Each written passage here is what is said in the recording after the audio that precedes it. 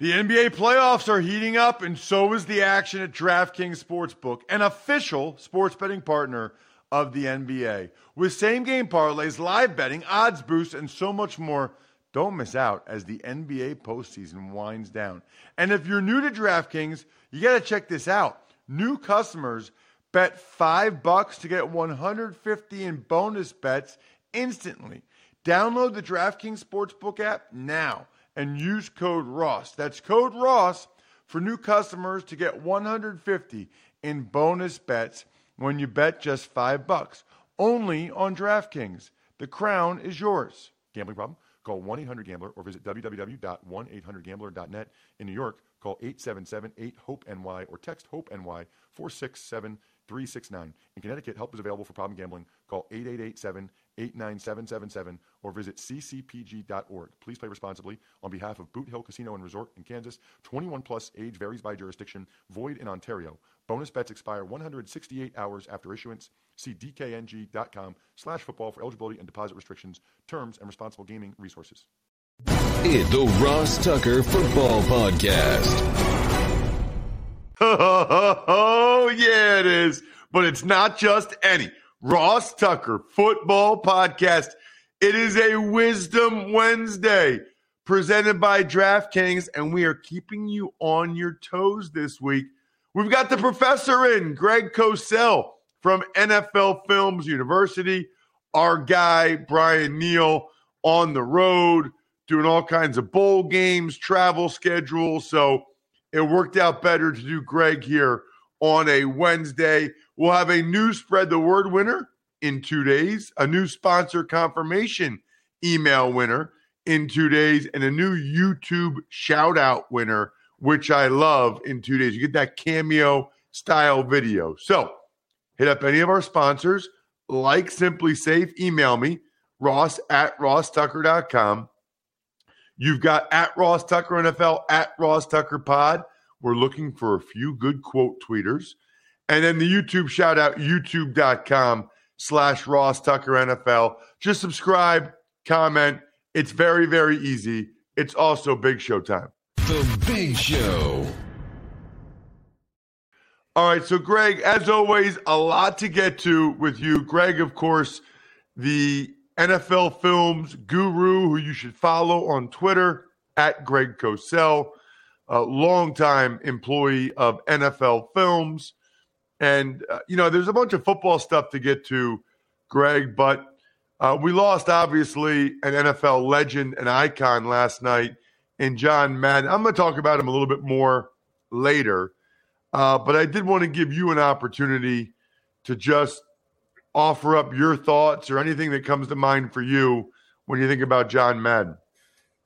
Ross, this is my 42nd season at NFL Films, and that's a long time, obviously.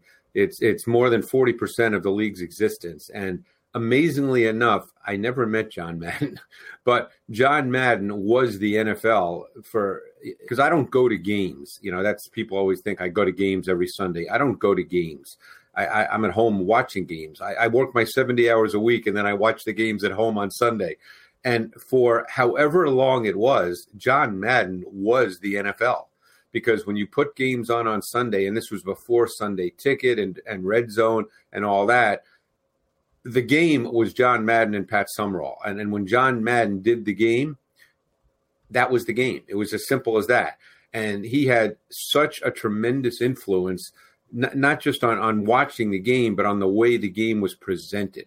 Because there was a sense, and I always fought this with the NFL Matchup Show, that people were not interested in the game from an X and O standpoint. And he had a way of speaking about the game from an X and O standpoint that made it totally understandable and fun for the audience. And, I think that in many ways, he was kind of the precursor of my Matchup Show, which started in 1984 and has been going ever since.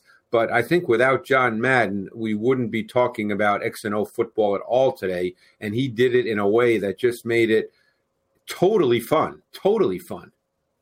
Greg, you just said two things there that I hadn't thought of and hadn't heard anybody else say. Number one, you make a great point about it being before the Sunday Ticket and the Red Zone.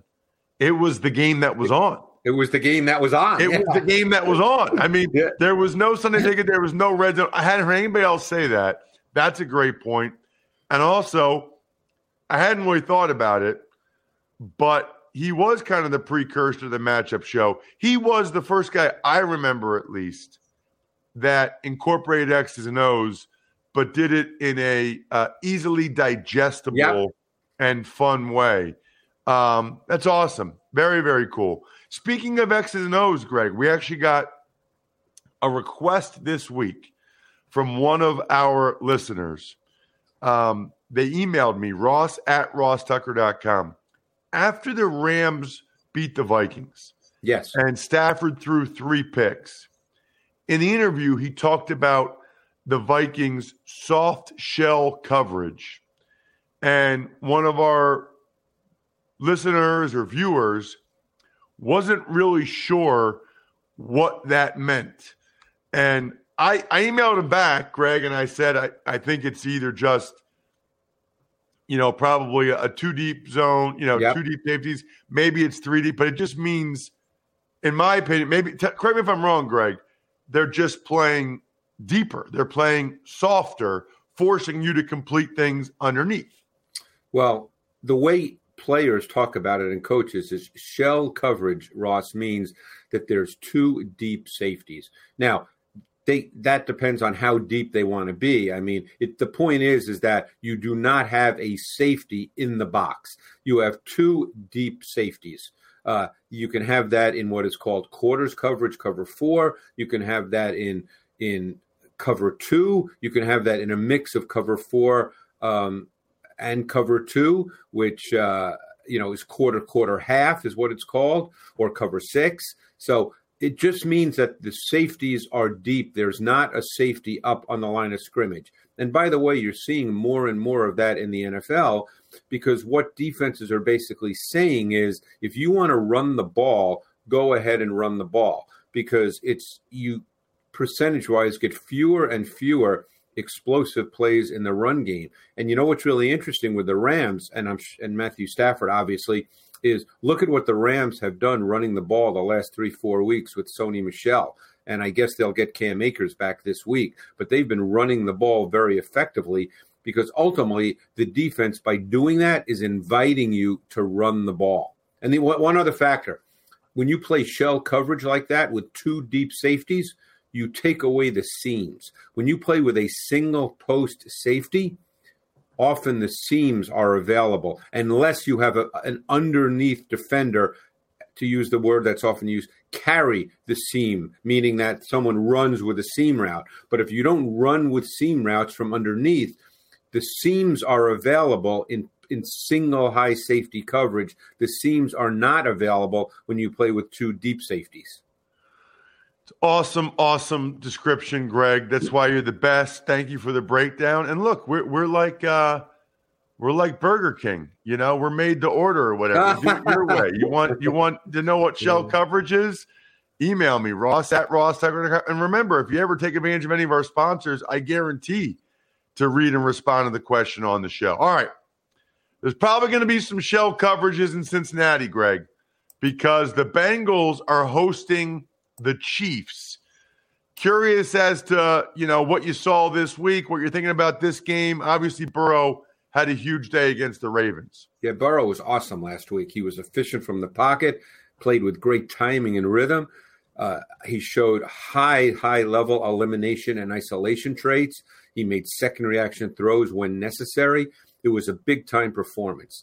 Now he's going against a Chiefs defense that there's a couple of factors in this game on that side of the ball. Number one, I think that the Bengals offense, in terms of pass protection, one-on-one individual pass protection, still struggles. And they're playing against a very good defensive front that can win one-on-one matchups. That's number one. Number two, the Chiefs over the last 5, 6, 7 weeks, speaking of shell coverage, have played more cover 2 than any team in the league.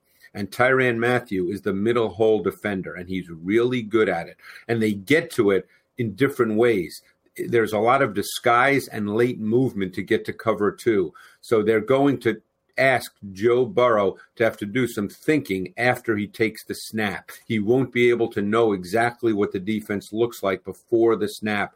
He will have to decipher it after he takes the snap. But the Chiefs play a ton of cover 2. Boy, that's interesting, Greg, because just watching them on TV, it feels like they're playing a lot of man. I feel like the corners are in man a lot. Well, they do man. Their foundational coverages are cover 2 and man and cover 1. But they do, again, it's a percentage.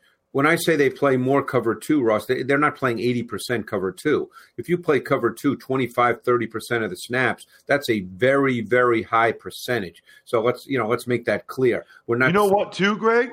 And I think this is something that maybe you can correct me if I'm wrong, but I think they make their cover 2 look like so when they're playing man, they're so often in press man, and then when they're playing cover 2, they're still up there pressing and forcing the inside. Really, it looks the same. It does. Well, that's my whole point. Before the snap, very often it does look the same. And because in cover 2, you end up with 2 safeties over the top, Ross, you can press and disrupt routes off the line of scrimmage because corners know that they have safety help over the top. Corners in cover 2 are not responsible for vertical routes 20, 30 yards down the field by outside receivers, as they would be if they're playing man or cover 3. Excellent stuff, Greg. Speaking of excellent, I know we've talked a lot the last few weeks about how Josh Allen has to be Superman, so to speak. He does. For the Bills to win. Well, Greg, I watched a lot of that game. Kind of looked like to me like he was Superman. Well, it's a positive and a negative because he does have to be Superman. This is the most quarterback-centric team in the NFL. And this was an Allen game. He had 47 dropbacks. He had 12 runs, both designed and second reaction. The key was this. We know he can make great throws and great plays with his legs. We know that. The key was this. He did not get sacked. He did not commit a turnover, and he was hugely efficient on third down. He was 7 for 11 for 72 yards with 6 of those 7 completions resulting in first downs. So, he basically has to put the Bills on his back every week. And as we have spoken about, that's a tough ask, Ross. It's a very tough ask. But in this particular game, he was up to the challenge, and he was special. And he has special ability. I've talked about that going back to last summer, that he's just in terms of pure physical gifts, I think he's the best in the league. And they ask him to pretty much show those amazing gifts every week, and it's hard. This week he did so. And he'll always miss a few. That's just the way he plays. He'll always miss a few, but he was really special in this game. Yeah, said another way, I've said this, Greg, I think he has the quote-unquote highest ceiling of any of the quarterbacks just because of the arm strength, how fast he is, how big he is, just all those physical traits. Tell you the other thing that jumped out to me about that game, Greg. Isaiah McKenzie's pretty good. Yeah. He made a bunch of plays. They didn't have Cole Beasley or Gabriel Davis, and McKenzie really stepped up. And he can run. He can do different things than Beasley. And in some ways, given the way they played this year, here's how I'll answer that, because this requires a longer answer, which we don't have time for.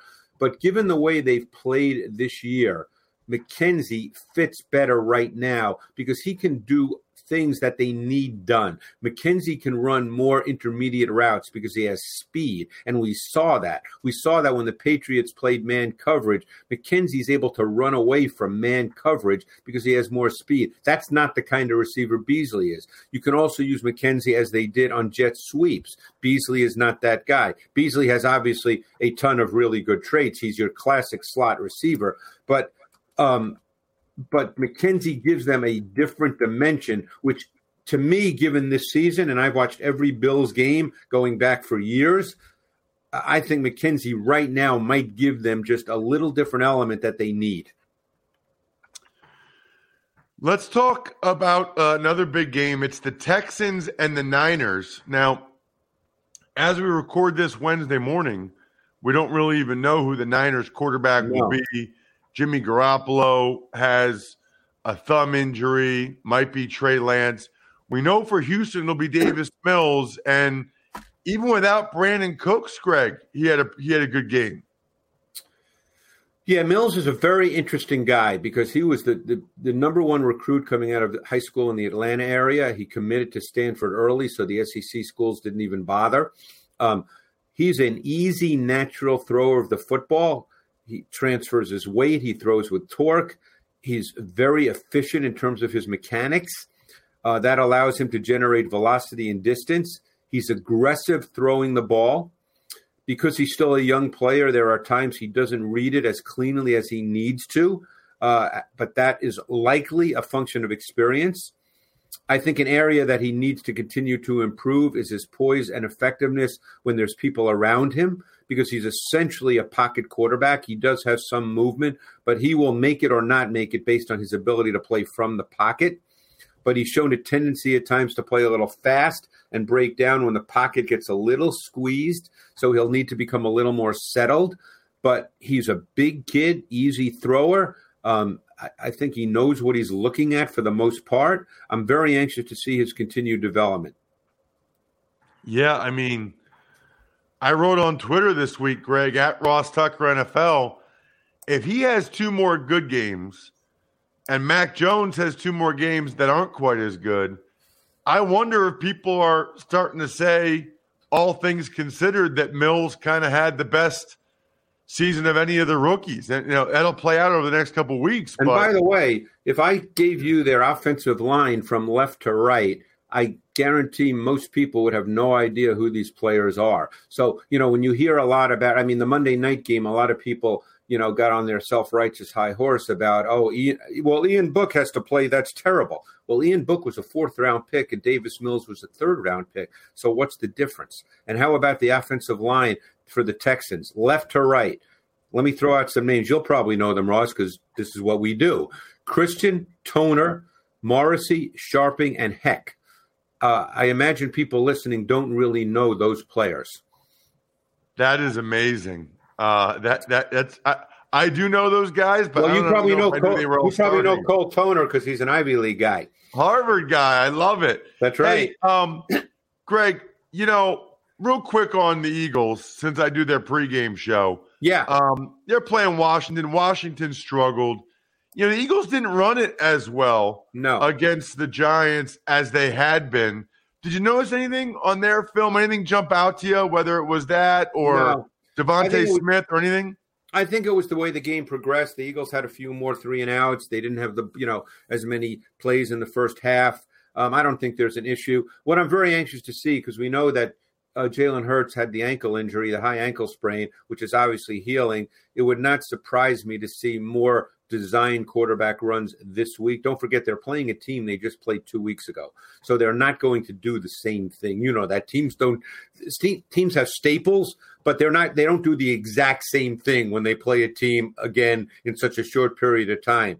So with his ankle healing, I would not be surprised, because they didn't do it 2 weeks ago. I would not be surprised to see a little more design quarterback running by Hurts in this game.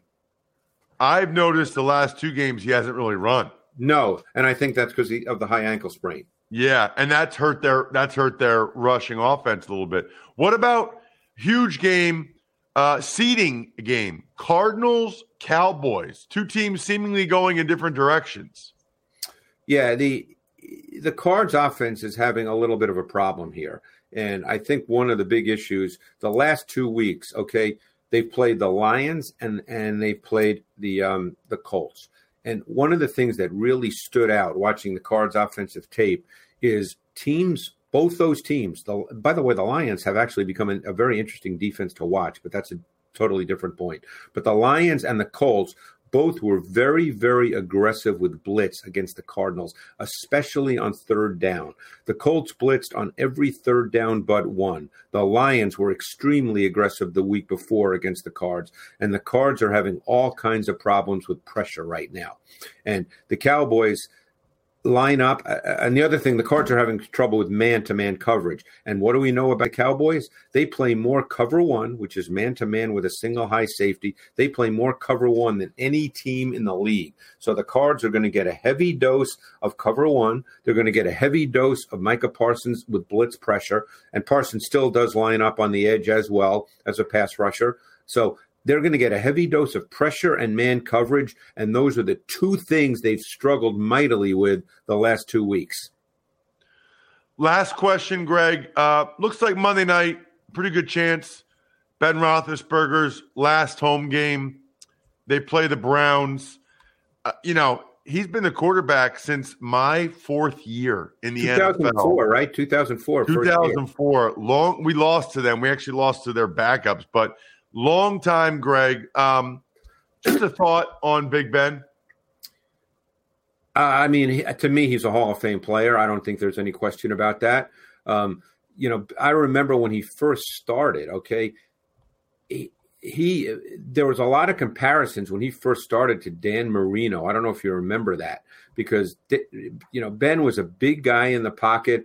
He could throw the ball. I always thought Ben was not a pure power thrower in the sense, we think of, let's say, someone like Matthew Stafford. I always thought Ben was more of a finesse thrower who could muscle it up and throw with power when it was demanded, but he wasn't just a guy, who threw 100 miles an hour. And then his ability in the pocket to just fend off pressure and remain in the pocket. And keep in mind, much earlier in his career, as you remember, and I'm sure people listening remember, he had very good second reaction ability. That was very much a part of his game. For younger viewers, they might see him now and think, God, this guy looks like he doesn't move very well. But for his first, 9, 10, 11 years, Ross, he was really good at moving, not as a runner per se, although he'd have that once in a while, but just his ability to move and then make throws. He was really, really good at that. He was a really fun guy to watch. And, obviously this could well be his last year. I imagine it will be, but I think he's a Hall of Fame player. Well, you're a Hall of Fame analyst. Thank you, Greg. Love it, as always, at Greg Cosell on social media. So you know everything Greg's got going on. Awesome stuff, Greg. Intern Casey's going to hate you as usual. I have 6 different clips I wanted to cut. Thank you, man. Thanks, Ross. Appreciate it. Man, that guy's awesome. Our friends at Simply Safe have an awesome deal. They're giving you access to all their holiday deals. Still, 40% off their award-winning home security. I cannot stress enough how nice it is to come home when you're away all day or you go away for a weekend and you hit the buttons and your house was secured the whole time. Nobody was in there. You just know because it's got sensors that you can have all over your house. It's not just the doors. You can obviously have the doors, but you can have motion sensors as well. And then the camera. My wife loves the camera. There's a reason why it was named Best Home Security Systems of 2021 by U.S. News and World Report. It is so nice with everybody getting packages and stuff to have that camera. Listen, you can get a complete home security system starting at just over $100. No long-term contracts or commitments. Hurry because supplies are limited. Take 40% off at simplysafe.com/Tucker today. Go to simplysafe.com/Tucker. Tuck's Takes. Hey, Ross, good morning. You and Greg touched on it, but your thoughts on the passing of John Madden, an NFL legend. So, I tweeted this last night. Never met him, but I feel like I love the guy. Things that jump out to me, he made football fun. He highlighted line play more than seemingly anybody else did. He loved life. He loved football. And those things oozed off the screen. He loved food. He loved food and football and life. And those things were all very, very clear, oozing off the screen. And, you know, I've had a couple people say that in different ways I remind them of him, which is like the ultimate compliment. Obviously, I'm not him. I'd never even be close to him. But if people watch a game I do and they think, boy, this guy loves life and loves football, that's that's good enough for me. What an absolute legend. Tux Takes. Some other sad news as well. Passing of ESPN's Jeff Dickerson at the young age of 44.